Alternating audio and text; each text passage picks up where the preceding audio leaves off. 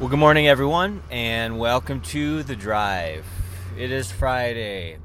Some of you are happy about that because it's the last day of work before the weekend where you get to be at home. Others of you are like, I've been at home for a couple weeks already, so it's just like another day. But it is Friday in Mobile, Alabama. It's 66 degrees. My windows were incredibly foggy and the sun was shining right in my eyes, so I was driving out of my neighborhood very slowly because I could not see much. But now I'm on the way to work here, and we've been talking about things in terms of the coronavirus, and one of the things I was thinking about, because I know this is setting in for a lot of people, is restlessness. Being restless. What does that mean? Being restless means you kind of don't know what to do with yourself. You're just kind of like antsy. You may even be anxious because you're just like, I'm tired of doing nothing. I'm tired of being in here. I need to do something, And I know there are different things, even different pastors are saying, here's 20 things to do, during this quarantine that will keep your mind busy and do you know what I mean? Like, those are good, go on walks and do crafts with the kids and start baking, learn a language. Like, there's all these different things, right? All these different suggestions and whatnot, which are probably good, I myself haven't been quarantined yet. I mean, I'm still working 9 to 5 or 8 to 5 at my job, so I haven't had to utilize any of those things as of yet. I know my wife has become more creative when it comes to things to do with the girls, our daughters, But really, restlessness is setting in for a lot of people individually, and I think that restlessness is setting in for a lot of people collectively. Like, people are tired of just being like, I'm tired of being home. Like, I want to get out and go back to my regular routine, and they're fighting against the changes that are taking place. And I know I had a podcast in regards to that as well, but it's like, well, what do you do when you're restless? And again, there's a lot of activities to do. There's a lot of things that, you can engage in order to keep your mind busy and physically active and all that. But I'm more I'm more thinking about the spiritual aspect of what do you do when you're restless. Because even when we're in our routines, and even when we're at our regular jobs, and even when we're doing things like normal, absent or minus the coronavirus, sometimes we could still be restless. Doesn't really matter if there's a pandemic or not. We're just restless. How do you deal with restlessness as followers of Christ? Because if you're a follower of Christ, shouldn't you just be like happy all the time and joyful, and there's no restless, and there's hardly any heartache, there's not much pain, it's just kind of like, you're happy all the time, and you're never bored, and no, we're human. There's all those things. So I just kind of wanted to talk about, just a few things to do spiritually in order to curb or stop restlessness, at least minimize it. And one of the things I want to talk about is how to study the Bible. Like, right now, you guys, I'm working on this video series, which is going to be very lengthy, but I'm praying that it's very effective, because when I was in the school of ministry, we went over this book, this class called Living by the Book. And the authors were all about inductive Bible study, but they really break it down in detail. And this is one of the things that I think that will help restlessness is getting into your devotion time, but it starts with having just a method, some organized, orderly way of digging into and learning the Bible.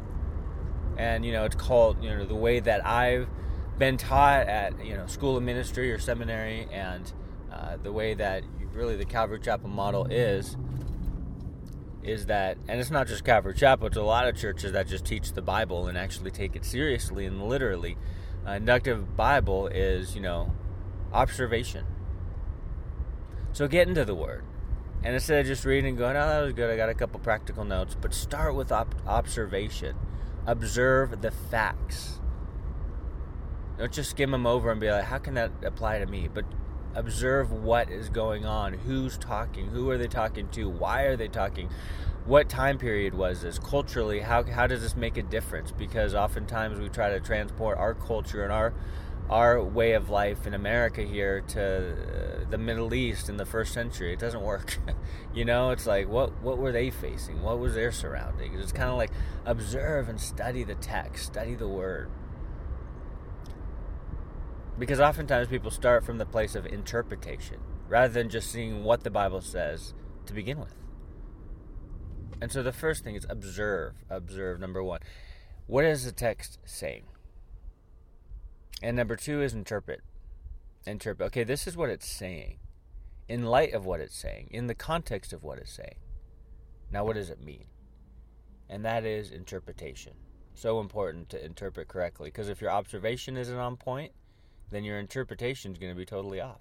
It's going to be out of context, not going to be right. So, there's observation, there's interpretation, and lastly, there's application. You never want to start with application, right? Application is, okay, well, I know what it says, I know what it means, now how does it apply to me, or how does it affect my life, or how does God want to use it in my walk with Him? Application. So I would say look at these 3 steps in the inductive Bible study method as you're seeking the Lord through His Word. Observe the text, write down what it says, And then from what it says, well, what does it mean? Use the Bible itself as its own commentary, cross-reference, and then apply it. Like, how can this apply to my life? How can I use this? How does God want to challenge me in what I've observed and interpreted? And so I think one of the ways to curb restlessness is to get into God's Word, but not just haphazardly, not just like, well, I'm doing the skimming method, I'm watching all the trailers to everything, but I'm not actually watching any movies. It's kind of like I'm reading the about of the book from the back cover, but I'm not actually getting into the book. Get into the book. Dig into it. And I would suggest use that method, in order to dig deeper. And, more importantly, to be accurate in what you're studying, what you're looking at. So I don't know, this is one thing that you could do, one action you could take in order to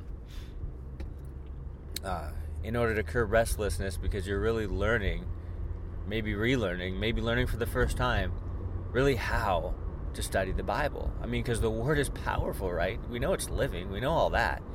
But it's like, okay, what is a method I can implement? What process can I put into place to where I can study deeper, to where I can know more, to where I can be more accurate, to make sure I'm staying in context, to make sure I'm representing the Word correctly? Inductive Bible study method, I would say. Observe, interpret, and apply. And again, I'm doing a huge video series. There's 35 chapters in the book. I will try to eventually combine the chapters in the videos, but it's really just to help you study your Bible, like more in depth, more in detail, more in context. And that's always been my heart. And I just, my wife and I were talking about it, and she's like, is there a book that, and I was thinking of that, because this is my favorite book in School of Ministry, or from the School of Ministry, Living by the Book by Hendricks. And so it's so amazing, it's so awesome, and we can always learn to grow more, and we can always learn certain, methods in order to heighten our walk with the Lord in terms of growing. So I'm excited about that. Continue to dig into the Word. Continue to pray through the Word. Continue to be uplifted by the Word.